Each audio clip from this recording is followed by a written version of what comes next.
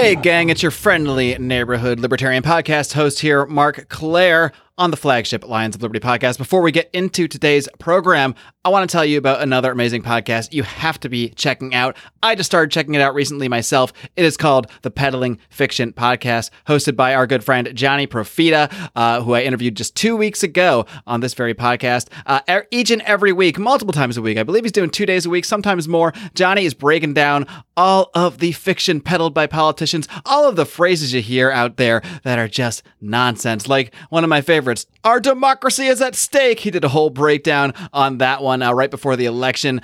If you are sick of hearing your friends mock you for the ideas that taxation is theft or taxation is death, if you're Lions of Liberty and you want to get that shirt at lionsofliberty.store. Oh my God, was that a plug within a plug? It might have been. But there is more to come from Peddling Fiction. I want you to stay tuned at the end of this podcast to hear a little trailer for that show. I think you're going to really dig it. With that being said, time to start the show, friends. Welcome to the Lions of Liberty podcast. Here is your host, your guide, your shining beacon of liberty, Mark Claire.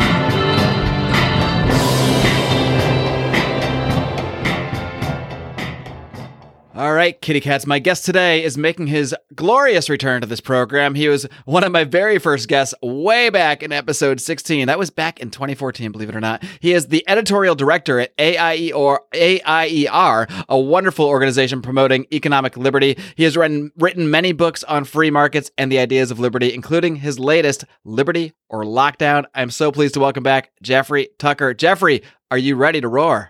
Let's go. All right. Excellent, Jeffrey. Now, like I mentioned, I can't even believe it's been that long since the very first time I had you on the show. And of course, as I do with every single guest on that episode, you did go into a little bit about how you became a libertarian, how you got into this crazy world we live in here, mixing it up about free markets and liberty and all these crazy things. But of course, it's been a while since that moment. And we have, I like to think, a couple more listeners than we did back in episode 15. Yeah. So maybe you could give us kind of the Cliff Notes version of how this all started for you. So I was kind of raised by a father who's a musician. I got into music in a big way, and I thought I was going to be a lifetime musician. But then the musicians got on my nerves because they're kvetch all the time because the audiences aren't there, and they started hating the consumer. And they're just sort of, a lot of musicians are just kind of bummer kind of people, and I don't. So I thought, I don't want to do this. So when I found myself in college, I was like, what's cool? So I just kind of hopped around from place to place and found economics, and economics really appealed to me because it's like stuff you can do. It's like hands-on, but it really matters in terms of the fate of civilization and stuff like that. So I thought I really want to learn this. In the course of that, I kind of bumped into some more classical style economics and that sort of thing, and began to read like a fanatic. And in those days, it wasn't the internet. Maybe we're better off. God, I don't know. Who knows anymore, right? These days. I take that back. I don't believe that, but I kind of do. Sometimes I do. It's funny you mentioned the internet and whether we're better off, because I actually went back and just for kicks listened to that interview we did way back in 2014. And one thing I thought was pretty funny that struck to me that you mentioned, you said it seems like we're actually getting a little more polite on the internet lately on social media, and that just struck me because I don't know if we can necessarily say the same looking back. No. We could do a whole podcast on Jeffrey Tucker's bad predictions. I think that might have been one of them. For sure. Yeah. I wrote a whole book called "It's a Jetsons World," where I celebrated. No, it's beautiful anarchy. I celebrated the glories of Facebook. I was like, what the heck? Anyway, who knew that our friendly, happy social media companies would turn into monstrous, censorious, data sharing. It's just horrible. I used to think of my iPhone as my best friend. Now I'm kind of scared of it. I'm like, what's it going to say now? Anyway, so at one point, I met Murray Rothbard, and he had a big influence on me. He was like a crazy anarchist man. He was a very interesting person to be around because he was sort of opening your mind to everything, all possibilities. And you kind of need that. You need somebody to help you think dangerously. And that was the role that Murray played in my life, just like saying, like he just wasn't willing to accept the orthodoxy of anything. And that was a real help for me. And then I knew he was an anarchist. I wasn't really an anarchist. But at some point I thought, I can't think of a single thing that the government does very well that needs to be done, that the market can't do better. And so I asked Murray, does that make me an anarchist? He said, yeah, welcome to the club, So, but what I've learned over the years is it's not, to me, enough to be a libertarian. You have to figure out what you're going to do with that, any more than to be a good pianist. You can just learn arpeggios and scales. No, you also have to play music. And that's what I've kind of learned pretty early on in my career is like, I always kind of wanted to apply these ideas, not just make them abstract. And that's why I don't really get into all the big abstract. I'm not smart enough, for one thing, but I like to deal with like hands-on issues. In the old days, there used to be fun things like the internet and shower heads and and movie reviews and that sort of thing, cultural items, and that's been the bulk of my writing. But beer pong. I mean, you had I think one of the first times we met back at Porkfest, you mentioned beer pong, and I think we got into a whole conversation about how beer pong was such a representation of the beautiful anarchy of how people get together for different events and skateboarding or whatever. Right? I love everything. I used to be a happy person back I used to be a happy guy. You remember those days? I used to be like a happy guy, but this year's turned me into a grumpy, sad person, but hey, we long for the days when you could just, write about waking up and having, whiskey for breakfast. It's not quite the same anymore. There's more complicated things going on. I resisted it, right? I mean, like it was weird this year because in January I was like, lockdowns could be coming. And then they came. March 8th was my turning point. That was when they got rid of the South by Southwest. And I thought, what the F is going on in this country where they can just abolish a conference like that? In retrospect, that was a disaster because there wasn't a single person who was attending that event who was in danger of any kind of fatal risk from COVID-19. So it should never have gone away. Public health authorities prevailed over rationality. And basically, that's the whole story of this year. So I've been chronicling it with madness and insanity. What I've not understood, and I've been overwhelmed with this, like there was a kind of lockdown industry that was in place, and it has been in place for 15 years, and we didn't really know that much about it. I mean, I wrote about it in 2006, where I was like, here's a bunch of crazy people. I never thought that they would be like ruling the world. 15 years later, suddenly it's like, this emerged like this monstrous beast. It took over the world and took away all human rights and the Constitution, the Bill of Rights. It zeroed out all philosophers, all concerns about every other death, a disease aside from COVID-19. We got rid of dentistry and shut down Broadway. Travel, you can't go to Paris. Paris can't come to us. I mean, like what they've done to the world in such a short period of time is amazing. And this morning, I read this article in the USA Today by another one of these epidemiologists who's never seen a patient or ever cured a disease or ever dealt with an actual epidemic. These are people who sit in their chairs and get paid by tax money, and they rack up citations and brag about their credentials online. And he's like, we need to use the time-tested methods of hand washing. Okay, yeah, we can wash our hands. All right, fine. But then, of course, it's a litany, right? It's like hand washing, mask wearing. You're like, well, I'm sort of in favor of the human face. So I'm not sure about that one. And then social distancing. And you're like, well, that's a weird world. You talk about forced human separation. I mean, and then and lockdowns. Oh, time tested? No. This is the first time in the history of the planet Earth we've ever used this stuff.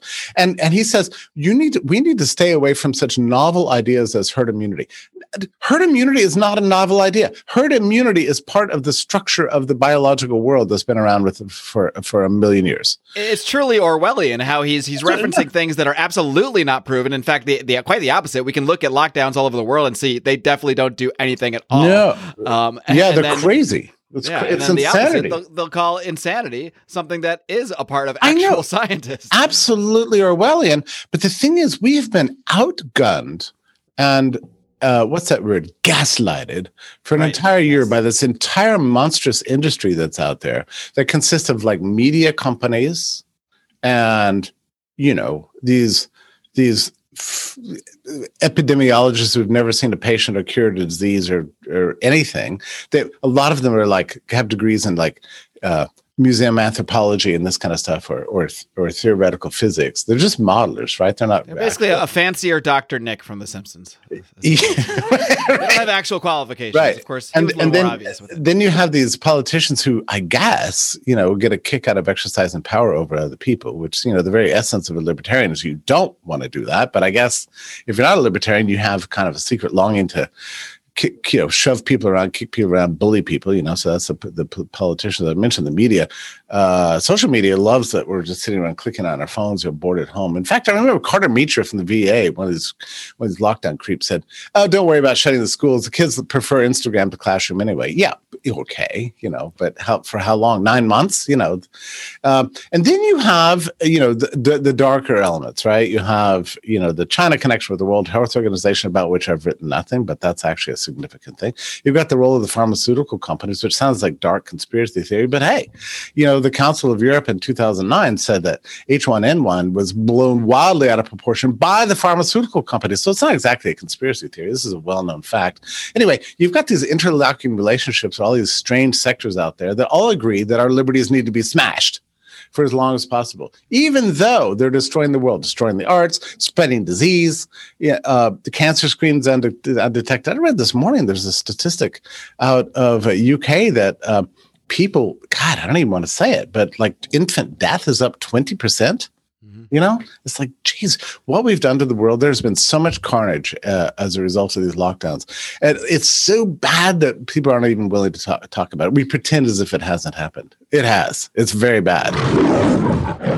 All right, kitty cats, I got to take a quick little time out here to tell you about our good friends at Lorenzotti Italy. These guys procure some of the greatest coffee you are going to ever encounter out there. They have brought premium coffee to the masses. You can find it over at lorenzotti.coffee. I will always also link to that in today's show notes at lionsofliberty.com. But these guys are amazing. Not only are they great coffee connoisseurs bringing amazing coffee to our fans out there, they are also amazing entrepreneurs. They're also fans of the show, patrons of the show, but they also help other people set up their own coffee businesses, setting up their own coffee shops. They help people setting up equipment, getting financing. They're really trying to help bring back those classic coffee shops that were around, I don't know, probably when I was growing up. I didn't drink coffee when I was growing up, let's be honest, but I do now. I need coffee. I need coffee to get through interviews like today with Jeffrey Tucker. You got to have energy to keep up with Jeffrey, that's for sure. But I want to encourage you to check out everything these guys are doing and to use their services. If you are a fan of coffee like I am, you got to check out Lorenzotti Italy at lorenzotti.coffee. Do not forget to use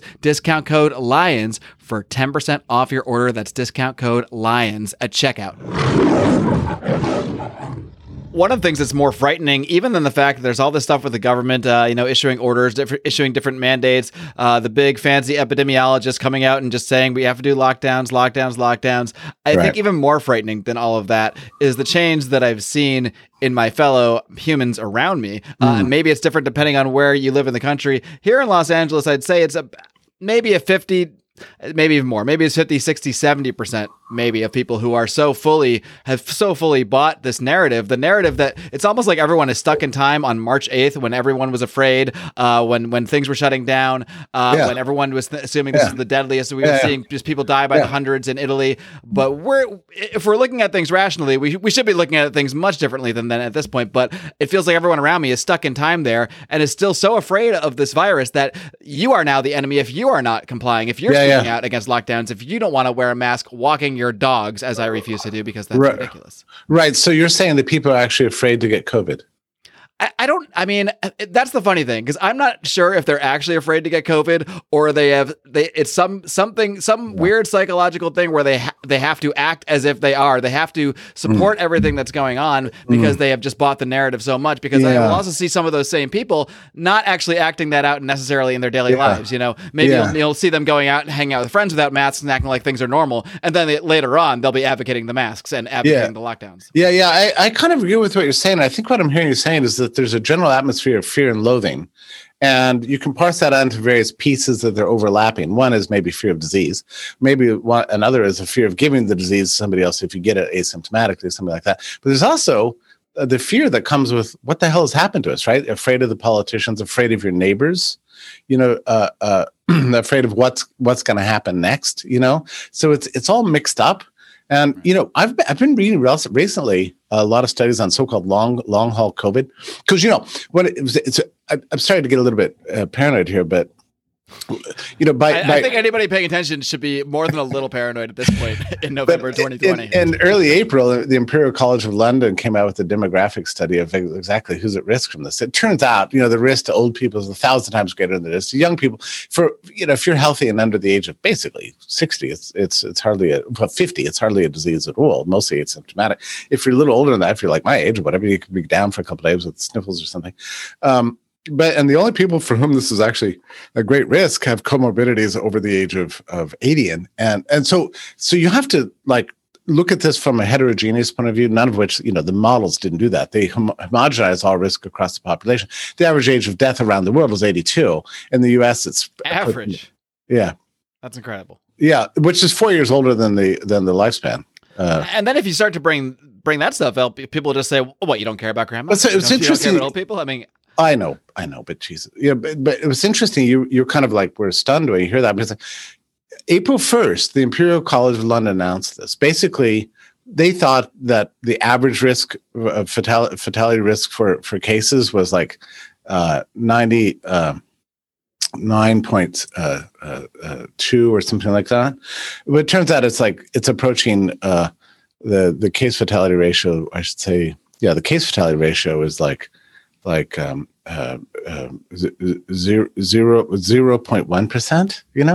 or 0.2%, and falling.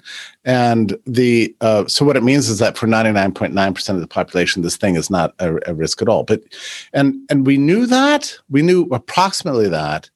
And the CDC points out that among those who have died with COVID, only 6% of those died exclusively from COVID, but even they were, pushing it in terms of lifespan, So I mean, it's very interesting when you actually examine the data. So what happened to me is on April, something like 3rd, I wrote an article, and you can look it up. It's just the most ridiculous article I ever read. I thought, now we have the data on the demographics. It turns out that there's not homogeneous risk throughout the whole population. For most people, this is not even a disease at all.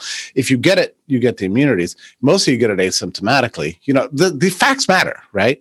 And so when Imperial College study came out with this, Imperial College came out with a study based on Wuhan, on the Diamond Princess, on the NBA, all the available evidence, and revealed this, I thought, now it's going to be over. So I wrote an article called "With Calm Comes." With knowledge comes calm and openness. Do you have to add this to the list of bad predictions? Yeah. And I thought it would be on the cover of the New York Times. It turns out I was the only one who wrote about it, And so, so even here we are now. And so this guy, I was getting back to the USA Today article from this epidemiologist at Falcon University or something like that. Anyway, he's like, the Great Barrington Declaration says that the risk is much higher for much older Americans with comorbidities than it is for young people. And that might be true in terms of hospitalizations and death. All right. So, okay. What do we care about? We care about hospitalizations and death. All right. Yeah, so what matters more than that? But that might be true when it comes to hospitalizations and death. Period. But all right, what's next? All this other stuff we're going to talk about anyway. Yeah. And so what's the but? Well, the but is long haul COVID. That's when you get COVID, but I don't know, God, I had it. And ever since I had it, I mean, I don't know. I've been kind of foggy headed, been drinking more than usual. I haven't been looking forward to the day. My memory's failing me. I'm kind of depressed. It's that's got to be COVID.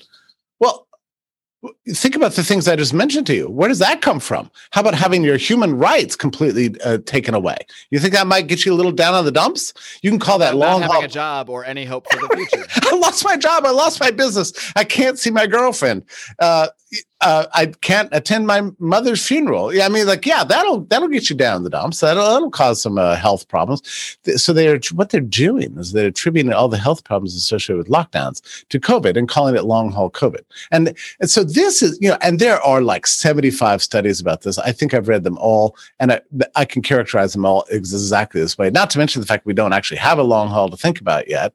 But what they're doing is examining people who recover from COVID and saying, "How's your life?" And they're like, "My life sucks." It's pretty shitty. Gotta be honest with you here. All right, well, that's the long-term consequences of COVID there.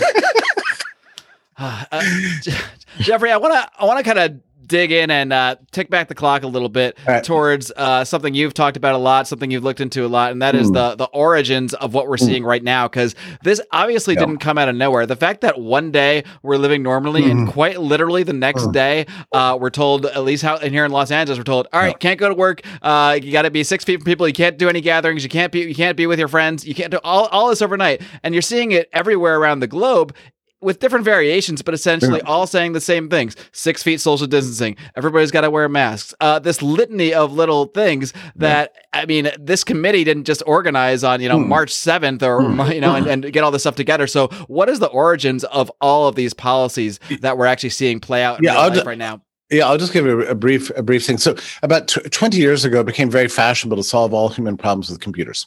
And that was the idea. Agent-based modeling, you name the problem, we've got it, right? Bill Gates got really involved in that sort of thing. I think even to this day, he's confused about the difference between a computer virus and a biological virus, by the way.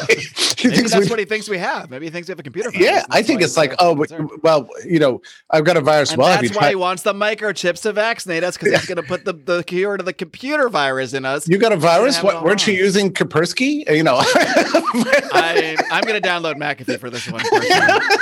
In fact, I'm going to send McAfee a tweet on this one. So these guys began to take over public health and disease, not take over, but they were out there, And my favorite epidemiologist, Sunetra Gupta from Oxford, is like this philosopher king. She's the Hayek of epidemiology. She blasted them 20 years ago. She's like, you people are insane. Anyway, so what happened? Back then she was saying that because 20 years ago she was like, you people are nuts. You're gonna solve a difficult evolutionary biological problem, that's been around for a million years with computers.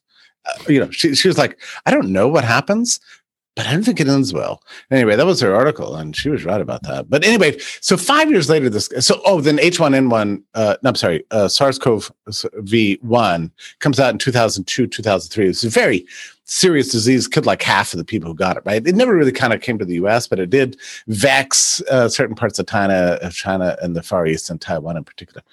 But it was very deadly. And the thing you learn about viruses is the really bad viruses kill too quickly, like the early scenes of The Gladiator in the movie. and so they don't last because they can't find a host because the hosts are dead. So they burn out really quickly. But when SARS-CoV-2 came along, a lot of people thought it was going to be the same thing, because a lot of these lockdowns don't actually understand viruses. I mean, there's this inverse relationship between severity and prevalence. So the more the virus spreads, the less deadly it really is. Anyway, point is that George Bush was by now an apocalyptic president because he had 9/11, he invaded all these countries, he enjoyed destroying things, whatever. He's like, okay, what happens when bioterrorism comes? So he said, let's have a White House conference. So in November of 2005, he commissions the VA, the State Department, the CDC, and various national laboratories, including the one Scandian National Laboratory in Albuquerque, Mexico, I guess it is. No, is it Albuquerque? Yeah, it is. Yeah, and that's where Robert Glass and his charming daughter, Laura, 14 years old, came up with this great solution to how to do with the virus in the future. She was kind of a germaphobe and was afraid of cooties. So she drew up this map where everybody in school stayed away from each other as far apart as possible. And so Robert is like, oh, you're a brilliant child. And so he put that through his models. This guy was trained in theoretical physics and modeling. So he arrives at the White House with a bunch of fellow lockdowners like Carter Meacham from the VA and the rest of these freaks, including Neil Ferguson from Mark Lipsitch from Harvard and some of these guys. And they arrive with all the actual practitioners, the doctors, people who have been eradicated smallpox, like people who have dealt with real viruses and study medicine and actual immunology, virology, and that kind of stuff. And they arrived at the White House, and George Bush and his, friends are sitting around in lounge chairs waiting for their presentation. So the doctors go first. And the big question is, what happens when the pathogen comes? And the doctors are like, well, it's complicated. Every pathogen is slightly different. So you have to figure out, is it coronavirus? Is it flu? Is it more like polio? I mean, it could be like HIV, so you have to figure out who the vulnerable populations are and kind of send out a warning to them. And then, get some therapeutics and, work on a vaccine if it's available. Vaccines can take 10, 15 years, So Bush has already fallen asleep. It's like, this is the most boring presentation I've ever heard in my life. So, got any pretzels? What's going on here? Where's my dog? And so the next presentations are like the modelers, like lights out, 3D imagery, moving grass, agent-based modeling. And now Bush is fascinated. He's like, ooh, wow. This is great. Cool. There's travel restrictions, abolish school, close businesses, keep people apart. The virus will drive down the R naught. We'll find out what the R naught is from looking around, and then we'll drive the R naught below 1, and then we'll be able to find a host, and the virus will be suppressed that way, with thanks to our computer modelers. And he's like, now that's some amazing shit right there. So this is right. And so he goes to CDC. This conference went on for like a couple of days. So he goes CDC. He goes, I think these guys are pretty smart. Why don't you write stuff about them into your virus plan? CDC. Do the computer thing. Do the computer thing. Yeah. I like that. So the CDC is like, all right, this is insane. All right, because nobody believed it, because it was just complete nonsense. And Donald Henderson, this great smallpox eradicator from the old days, pretty old, comes out of retirement to blast these people, writes, massive treatises against them, show these people are crazy. If you do this, he says, you will cause a catastrophe. That was the closing words of his great treatise from 2006. Well, anyway, they prevailed thanks to George W. And the CDC wrote in some lockdown plans into their pandemic planning in 2006. So avian bird flu comes along that year. They're like, hey, can we use it now? They're like, no, because we tried, but the thing about avian bird flu is it only gets bird sick, and that's it. So that was the problem. 2009. Can't shut down the schools. Oh. Yeah, well, it's funny. The people are always panic about birds getting flus. There was a panic in 2009 and 1929 when a bunch of parrots, were sick, and we abolished the importation of parrots from South America. Anyway, that's another story. But so it didn't happen in 2006. But 2009 came out. That was interesting. H1N1, right? So that was the same virus, the same class of virus as the original Spanish flu of 1918, which was a terrible thing. And so they thought, this is our chance. Well, H1N1 was kind of a big deal in Europe. And they were distributing vaccines all over the place and hopping around mad, and all the public health authorities were like, oh, we got to lock down. This is a disaster. But it turned out H1N1 2009 wasn't any worse than it was actually a mild flu. It wasn't any worse than a mild seasonal flu, and quickly became endemic. This country, we were too concerned about house prices to worry about some stupid flu. We had a housing crash to deal with. So there's a flu too? Okay. So they didn't have the chance then. So they had to wait 10 years. You got to think about it from the point of view of these guys. Oh, meanwhile, all these epidemiologists get high-paying positions in departments. So they've got their journals. They've got their conferences. They're getting flooded with hundreds of millions of dollars by Bill Gates. It's like, do some more computer modeling. So they all got to know each other. They became this kind of friend network. And then they have graduate students. Why don't you go into epidemiology? But I don't know anything about medicine. It doesn't matter. So that's not a requirement. Sit on down. Yeah, right. No, we got public health. I can put you head of the Department of Public Health. It'll be awesome. But I don't know anything about it. No. So anyway, relax. Just relax. It's all gonna be fun. So all these people are hanging out for 10 years. When's our chance? When's our chance? When's our chance? When's our chance? Oh.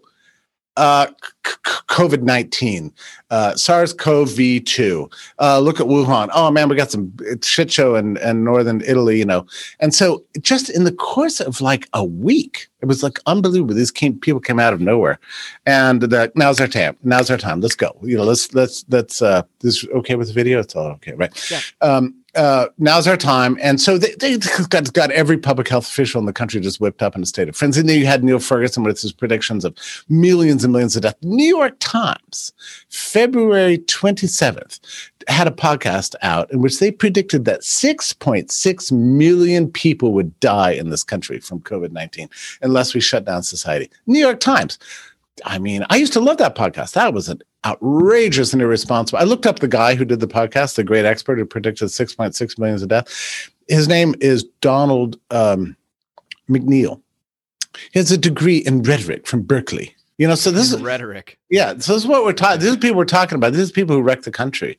And the thing is, what they enacted between, say, March 8th and March 16th was so egregious, so unconstitutional, so contrary to all human dignity in the Bill of Rights and American tradition and everything else. And they've created such an unbearable calamity of suffering and death and despair that they can't even admit it. And here we are, middle of November, and they're just still burrowing down. Oh, it was the right thing. Oh, if we hadn't done that, would have been millions to die, and so on. So I think there's going to be hell to pay. That's my short story. I hope there's hell to pay, because I don't see any way to look at what's been going on other than crimes being committed by the people perpetrating these lockdowns, crimes that are, being perpetrated by people that are taking people's livelihoods away, taking people's lives away, literally ruining lives. And more so than even, I guess for many of us in Western society, it's often an inconvenience. It sucks. We're depressed. We're sad. We can't see our friends like we used to. There's people wearing masks everywhere. It's so weird. I can't see people's faces. I can't understand people half the time, because I realize how much of our communication is visual. Is actually like, I realize how much we read people's lips and actually read their I agree. In their face. I watched television the other night, which I haven't done since February, for the election returns, all that kind of stuff. Like, because I like an idiot got sucked into that fiasco, like a lot of other people. And yeah, what does it mean? So the guy's broadcasting these, and you're like, wait, what? Huh? What did he say? What? So I had to like flip around to find a station with people with mouths.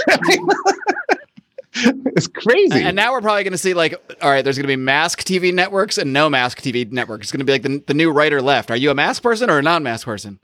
And it's very strange, too, because I live in Berkshire County in Western Massachusetts, and which voted 82% for Biden. But and so everybody does the thing you talked about in Los Angeles. It's like disease theater, right? Right. And so one of the strangest things is this human separation stuff, So everybody's hopping around. Every store you go to, people are like bunking from place to place. And if you get close to somebody, like, how about you want to stand close to me? They're like, no. And they hop away. Stand away from me. But even when I'm just walking around the street, like out walking my dogs, maybe it's because I don't wear a mask doing that, because that's silly.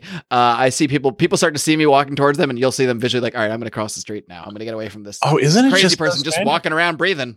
You understand what they're doing? They've dismantled normal society, and this is in my neighborhood. These are people you used to say, hello, how are you? Hi. Now that's gone because we have to be, across the street from each other, apparently. We've adopted this new social ritual because the government told us to.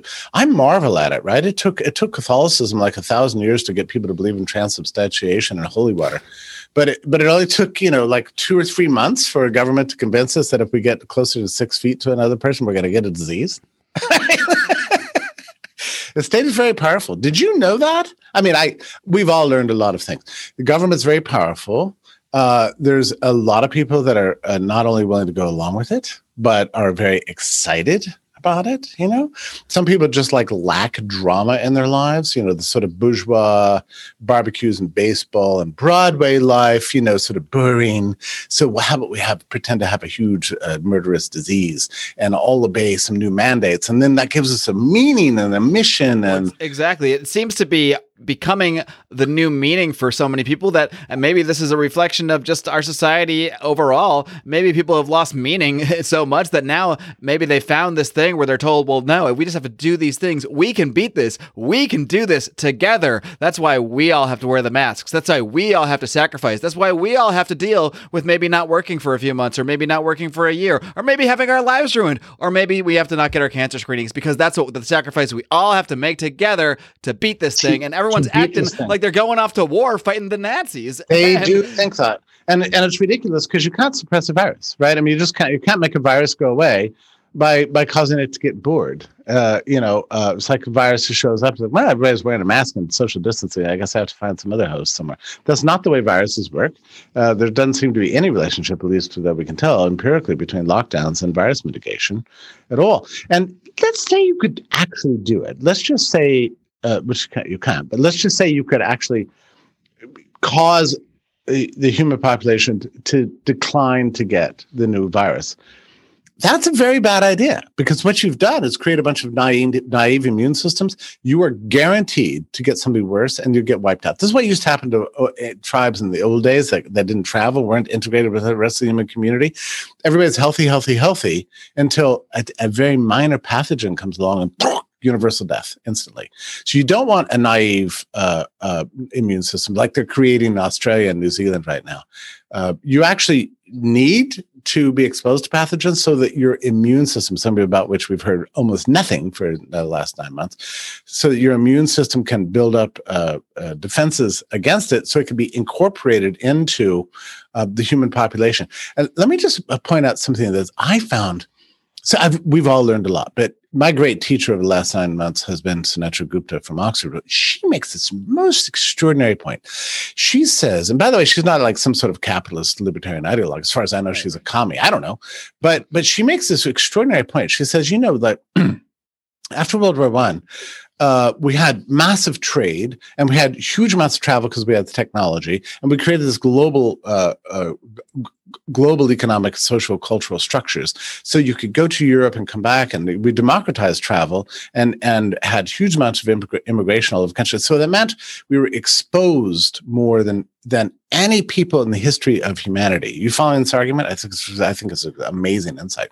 Yeah. And she said, as a result, humanity that's alive today has better, stronger, more powerful immune systems than any people in the history of the world.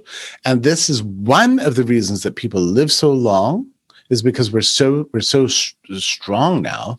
And it's a major reason for the increase in lifespans, which never occurred to me before. So it was global capitalism in her analysis that has contributed mightily to our immune system is getting so good, and that has itself contributed to prosperity. So what she posits is some very interesting interlocking relationship, a mutually, how would you say, dependent relationship between capitalism and strong immune systems that works together in a beautiful evolutionary way to cause better and more human thriving. I think that's like a brilliant insight worthy of a book. Yeah, and what's scary about that is that it seems like that the powers that be, or what have you, the people that are trying to kind of steer the conversation on these and many other matters, all want us to reverse course the other way. They want less capitalism, and they want less people interacting. They want us all on Zoom calls, all on our phones, not actually traveling the globe anymore to interact with each other, not actually physically going to different places. Now, we can just go on a Zoom call and go on a virtual tour of France. We can go on a virtual tour of this and that place. It seems like the goal seems to be pushing us to a point where we basically just stay in little cubicles all day and text and Zoom each other. Right, and douse masks on maybe too. Yeah, and douse ourselves with hand sanitizer all the time. Right. Like that lady the other day at CVS. So she was dripping with hand sanitizer. It was disgusting. It was falling all over the floor. There's another strange thing about lockdowns, that they recreated the strange feudalism. I don't know if you've been to I was in a restaurant the other day in New York, and once you get in or out. No, inside? I was in. And you're allowed inside there in New York now? Yeah. You got to give your name and number, Mickey Mouse 1 2 3 4 5, and they're like, oh wow. Thanks. Yeah, we still can't have any indoor dining here in California. Well, they've got it. Well, we can sit right outside, but I guess you can't really do that in New York in November, December. So I was indoors, but and so you sit down, you take off your mask, and next thing there's revelry, and the bourgeoisie are having fun. It's just felt fabulous, and we're all just enjoying each other. It felt kind of like normal life, and then the wait staff comes, rubber gloves, mask. It's like face shields. Isn't this something? It's like, and they're required. So these lockdowns have created this weird caste system where we have the working class out there, which we stigmatize, and make them wear costumes like the diseased. Whereas we, the bourgeoisie, can sit and eat and have our chicken fingers and our martinis, but the working classes who bear the bulk of the burden of herd immunity, because they can't get in Zoom calls and live in bubbles, they have to be out there working, right? So we force herd immunity on them. We force them to get COVID to protect us, so we can live our good lives. It's disgusting. Like one of the things that we believe as modern people is in things like equality and democracy and freedom for everybody, like equal rights. Not under lockdowns, not under lockdowns. The bourgeoisie get to lock down and live on Zoom and consume Netflix while getting our groceries delivered by the workers and the peasants, who have to expose themselves to disease. What you're saying here reminds me of not long after the lockdown started. I couldn't believe this, but there was, celebrities were kind of posting like things about wearing masks and, social distancing and stay home, stay safe was the big thing, at least out here in LA. And I saw a video posted by Arnold Schwarzenegger where he is in a hot tub in the backyard of his mansion with two little tiny ponies that he owns racing around and having fun playing with each other while he's saying, hey, everybody, just remember, we've got to stay home. We've got to stay safe. You've got the social distance. I mean, like, well, it's easy for you to say, pal. You're sitting there in your hot tub with your freaking ponies. Of course it's fun for you. This is not the life everybody lives. Who brings the pony feed? Who's taking care of the horses? I don't know. Yeah. It's the workers. It's someone the workers, in a mask, probably. It's the workers and peasants, I mean, so here's what's interesting is like the New York Times said in something like March, we need a medieval style response to COVID-19. Well, we got it. Now we've got the lords and the manor estates on the hill with their Zoom calls on Netflix while the peasants are out there bearing the burden of herd immunity, getting COVID and doing all the work for us. And also, we got rid of dentistry at the same time. So yeah, it's very much like the Middle Ages. We did have a medieval response to COVID. And this is the result. We created a caste system, the diseased, the undiseased. And then we dare to stigmatize them. Wait, you got COVID? Go home. Like what the hell? How dare you? You're a sinner. Get out of my face. Get out of our community. This is what we do with students now. If they test positive, get out. Your stigma. Oh, and here's your scarlet letter C to wear on your shirt.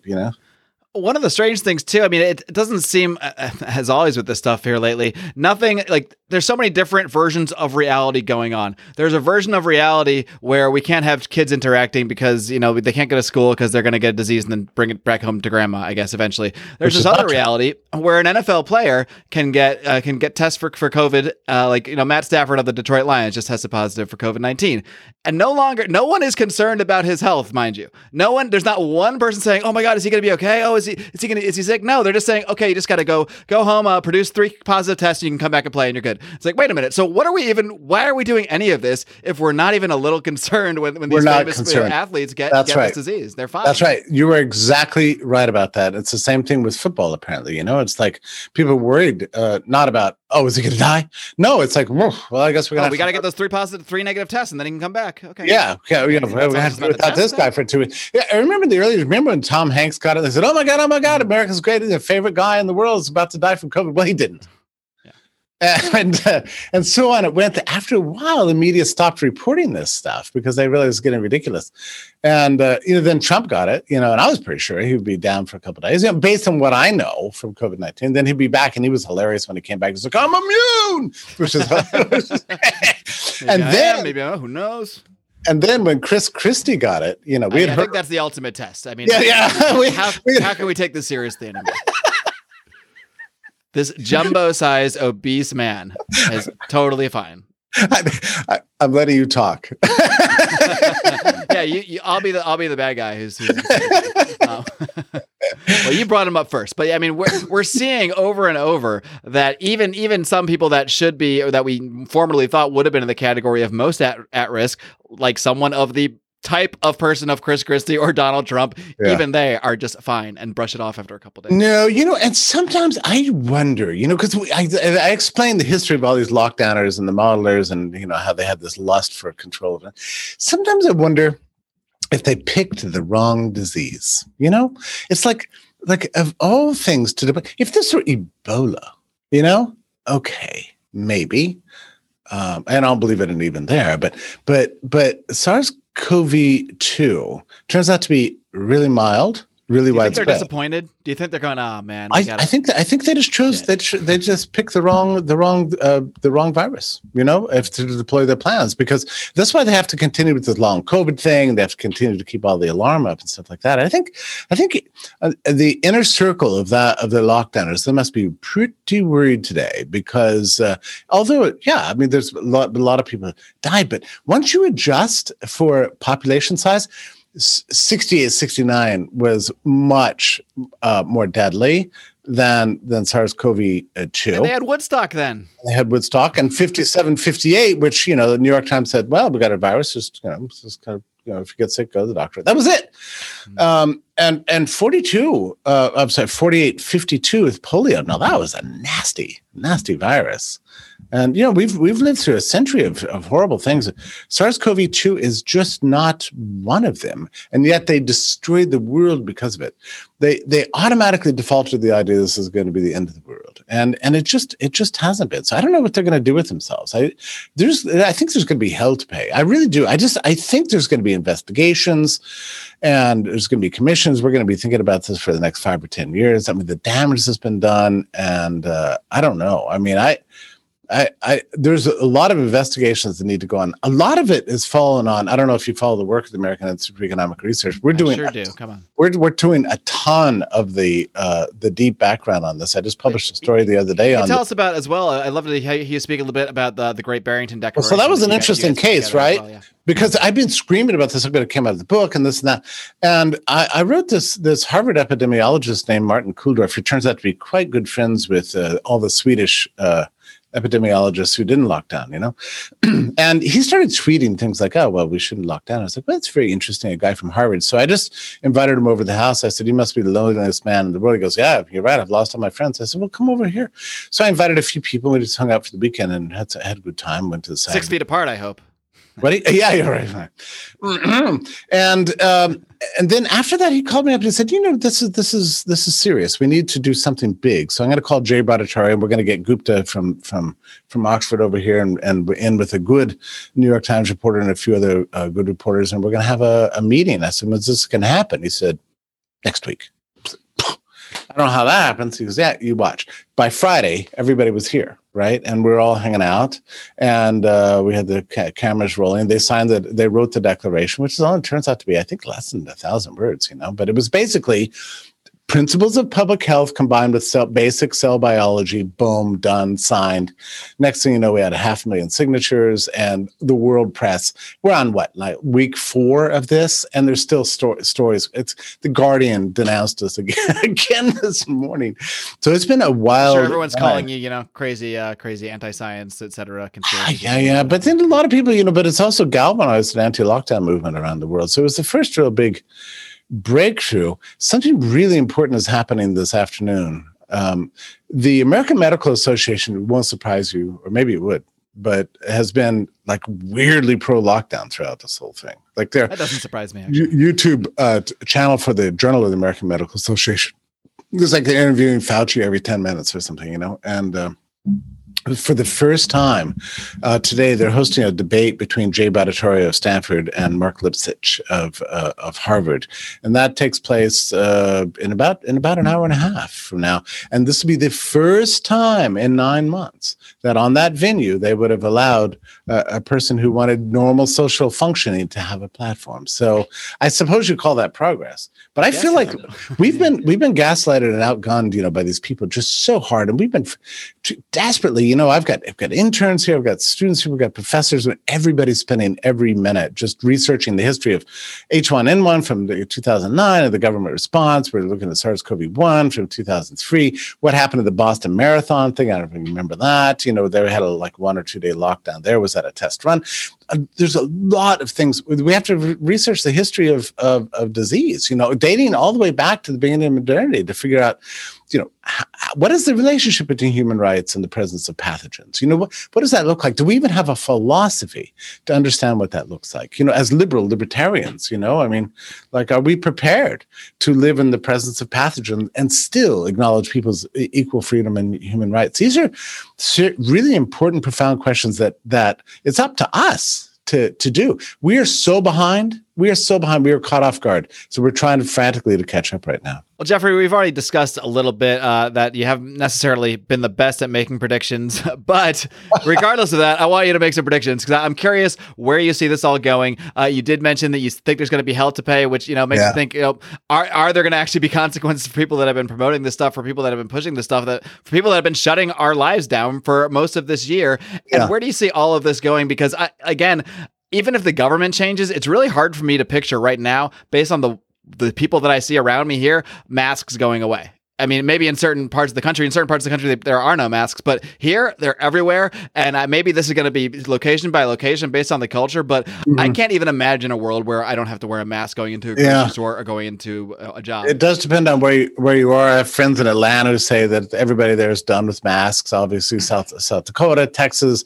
My mother lives in Texas. She says that she rarely ever sees a mask. So it's all about media pressure. And once the scales fall from your eyes, once you realize, oh, this is a pathogen like we live among us all the time, I think everybody's going to decompress really quickly. A lot of it's going to depend on the media, which could change here really quickly once Biden, is securely president and Trump's gone.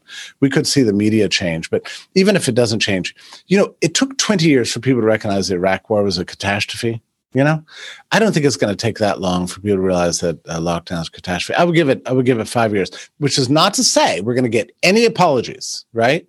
I mean, you're on social media. Has any of your friends who were pro-lockdown in the early days apologized? I see it every once in a while. Oh, no, they doubled down now. They double down. And even the people who have reversed their position don't admit where they were before. So I don't think we can look forward to apologies, but the amount of public anger is rising. I would say about half the country is fed up and outraged. Okay, that's a little too extreme. It's probably closer to 40%. And you see Europe's under a second lockdown, but there are riots in the streets today. And UK, you've got members of parliament now just making denunciatory speeches. So it's getting really, really intense for the lockdowners right now. So I think this public pressure is only going to increase because there's no evidence whatsoever there's any relationship between disease mitigation and lockdowns, right? So that's a problem. It's unscientific. It's violating human liberty. And look, the reason we're libertarians is we don't believe that human beings should live in cages. It's just not in our nature. And we can maybe do it for a little while, but at some point we're going to wise up and realize I've got a life to live and these people shouldn't be allowed to take it away from me. I have to believe that. At heart, I'm still a populist, I still believe that there's goodness in people and people don't want to be slaves. It's true, it can last a lot longer than you and I think it should, but I don't think it's good.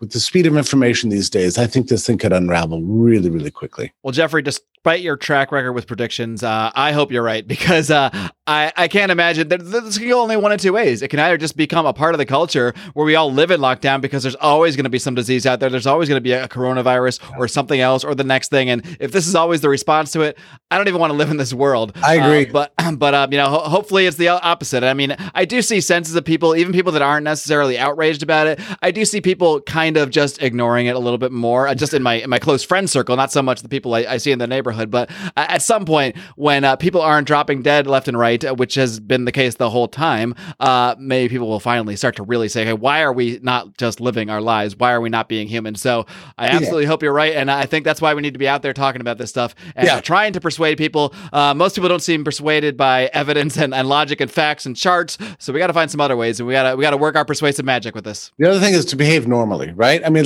that's what I do. I try to live my life as normal as possible, and I hope that inspires other people to kind of maybe think about doing the same thing. It's the weirdest thing I think I've ever said, but that's where we are today. Well, Jeffrey, it's been a pleasure talking to you. Hopefully, next time that you come back on here, hopefully we'll be in a different world. Hopefully we won't be living in lockdown land. Hopefully we'll live in a place where people are actually functioning and interacting like normal human beings again. So we've got it all on the record. We've got all your predictions and thoughts on the record. So we'll have to go back and take a look in a bit. But before I let you go, Jeffrey, just do a quick little recap. Let everybody know about the work you're doing over at AIER, and of course how they can find your book. Now, my listeners are pretty smart. They can probably figure out how to find your book. But tell them a little bit about the book Liberty or Lockdown. Yeah, the book Liberty Lockdown, it came out right before the Great Barrington Declaration, so it kind of takes us all the way up to September, something like that. But it's got a lot of the deeper research I talked to here, and I think it's a good book. It's getting really good reviews. I write all the time for the American Institute for Economic Research, kind of, I guess you would say, head the editorial team, although I'm just one among many, and everybody's working really hard here. I can't stop tweeting Jeffrey A. Tucker. So you can get me there and write me the Stay in Touch. And let me just congratulate you too. This is a really fun, interview. So I really appreciate it. I try to have fun. It was a really. We gotta have fun somehow nowadays. If I'm not allowed to go out to bars and have fun like that, I may as well just have fun sitting in my house. I really appreciate it. Thanks so much for having me on. Thanks, Jeffrey. It's been a blast. Keep up the great work. Keep on roaring. All right. All the best. All right, kitty cats, I really hope you enjoyed my conversation with Jeffrey Tucker. He has been one of the top voices out there speaking out against the lockdowns from the very beginning. So I really enjoyed talking to him about this stuff, even though it's not exactly the most enjoyable topic, but it's a necessary one because this shit is goddamn ridiculous. I don't know how else to say it at this point.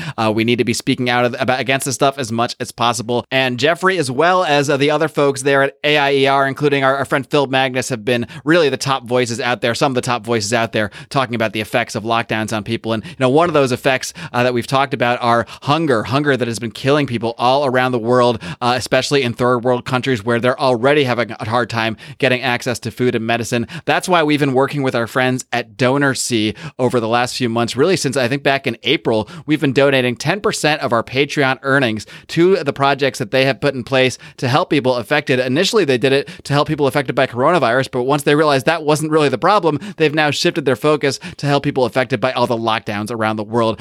We were recently able to fund a project helping to feed a young girl in Uganda who normally gets taken care of by like a school that she usually goes to, but because of the lockdown, she hasn't been able to go there. So they put together a care package for her to be able to get her the food and supplies that she needs to get her through 4 months. 4 months by just 10% of the contributions of our patrons were able to change an entire life. Really, even $1 or $2, even if you're not a patron, I encourage you to head over to DonorSee.com, specifically DonorSee.com/coronavirus, to look at all the projects they're doing, trying to help people out there. Literally $1 or $2 does actually go a long way, believe it or not, especially in a lot of these countries where prices are a lot different. You can get a lot of food for $1 or $2, believe it or not. So if you think, I don't have a lot of money to give, maybe, but you got to be able to afford $1. Almost, if you're listening to podcasts, you're probably someone that can afford an extra $1. So don't give it to us. Well, give it to us. We'd like you to give it to us too, of course. We'd like you to support your favorite libertarian podcast. But if you really only have $1 to give, please do give it to our friends at DonorSee, because they are truly changing lives, doing amazing work over there. I will probably have Greg Glyer back on sometime before the end of the year to talk more about this issue, because it's an issue it's not going to go away until we make it go away, until we will these lockdowns out of existence. And of course, joining the Pride has a lot of perks. Joining our Patreon, patreon.com/Lions of Liberty. You get more than just the satisfying feeling knowing that some of your money is going to be helping our friends at DonorSee, helping people around the world in need. You also get tons of exclusive bonus audio content. We have Conspiracy Corner, our monthly deep dive into various conspiracy theories. We have Degenerate Gamblers, where Brian, Odie, and Rico, while they pregame for their little Bravo and beer show, talk about gambling, talk about liberty, tell crazy stories, all sorts of things like that, and tons of extra bonus content, live streams that we do in the Facebook group, the private Facebook group. You got to check it out, patreon.com/Lions of Liberty. There are rewards and perks for everyone at every possible level you can imagine. And of course, you got to check out our amazing merchandise over at lionsofliberty.store. All patrons receive 20% off all that merchandise. The holidays are coming up, kids. You got to get on there. And we've got a special deal for the end of the year. I do not want to forget to mention this. For the last 2 months until December 31st, 2020, before 2021, if you join a Patreon at the annual level, we actually have annual memberships at every single level. Anybody who signs up will get 2 free months. That is insane. We are just giving this stuff away to wrap up the year. 2 free months. That's a 16% discount, only running now until the end of the year. So if there's ever a time to join the Patreon to support Lions of Liberty by joining the Pride, now is the time to do it. 2 freaking free months. That is insane. Not only that, but anybody who joins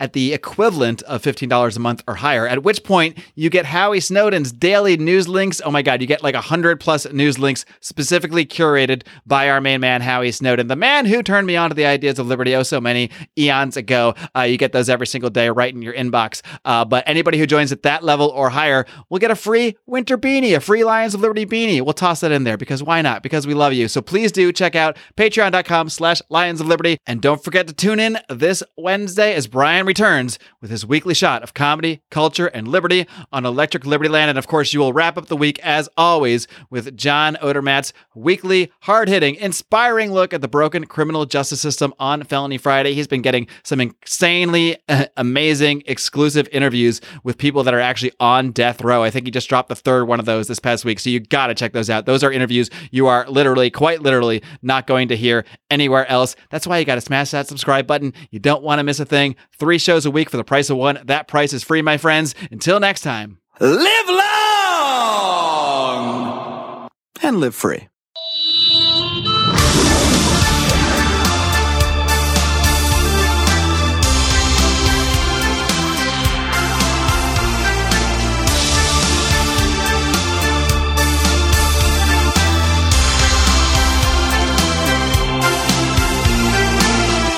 Anyone claiming that America's economy is in decline is peddling fiction. And libertarians are better Democrats than the Democrats and better Republicans than the Republicans. A Republican president, a Republican-controlled Congress, presided over the biggest expansion of government up to that point in history. And what's going to happen when they realize that Social Security is nothing but a racist, sexist, ageist Ponzi scheme? I mean, how badly do you have to screw something up before we finally conclude that maybe government can't solve this problem? The free market is the ultimate expression of democracy. I do the show 2 days a week. It's a free show. You sure you don't want to see some evidence to back up any of their claims before you get us into another war? Their entire existence is exploitative. Everything they eat, everything they drink, the roof over their heads, it was all paid for from theft at the threat of violence. Isn't it interesting that an education system run by the government somehow churns out a bunch of people who favor the government handling everything? That's the type of accounting that would get you thrown in prison if anybody else were to do it. But that's how the federal government operates. Black, white, Indian, Asian, rich, poor, short, tall, everybody benefits from freer markets. Libertarianism is principled, it's philosophically sound. In the arena of ideas, we cannot be defeated. This is the Peddling Fiction Podcast, the voice and soul of so-called fiction. Follow me on Twitter at PeddleFiction. Download and subscribe, and no matter what happens, keep on peddling that so-called fiction. Peace.